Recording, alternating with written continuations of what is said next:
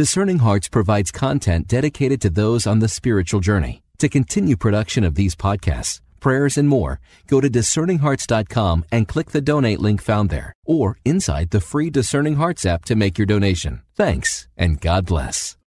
Part 3, Chapter 19 of the Introduction to the Devout Life by St. Francis de Sales. This is a Discerning Hearts recording read by Corey Webb. Chapter 19 of Real Friendship. Do you, my child, love everyone with the pure love of charity, but have no friendship save with those whose intercourse is good and true, and the purer the bond which unites you, so much higher will your friendship be.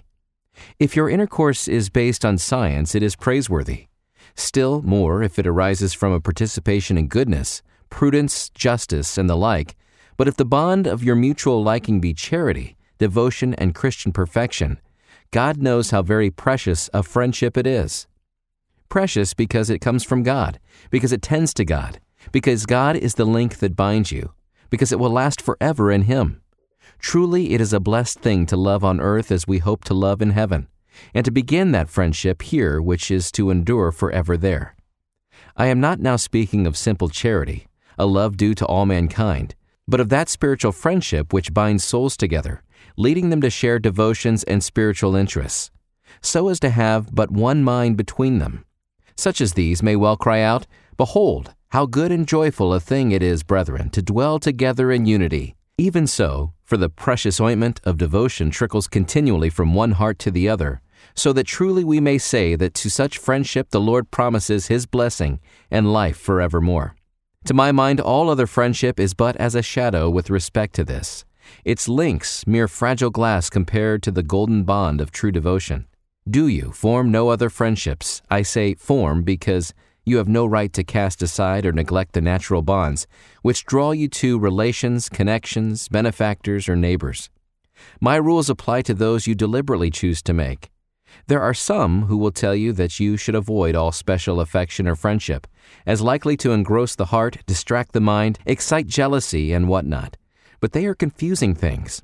They have read in the works of saintly and devout writers that individual friendships and special intimacies are a great hindrance in the religious life, and therefore they suppose it to be the same with all the world, which is not at all the case. Whereas in well-regulated community, everyone's aim is true devotion. There is no need for individual intercourse, which might exceed due limits. In the world, those who aim at a devout life require to be united one with another by a holy friendship, which excites, stimulates, and encourages them in well-doing, just as men traversing a plain have no need to hold one another up, as they have who are amid slippery mountain paths. So religious do not need the stay of individual friendships, but those who are living in the world require such for strength and comfort amid the difficulties which beset them.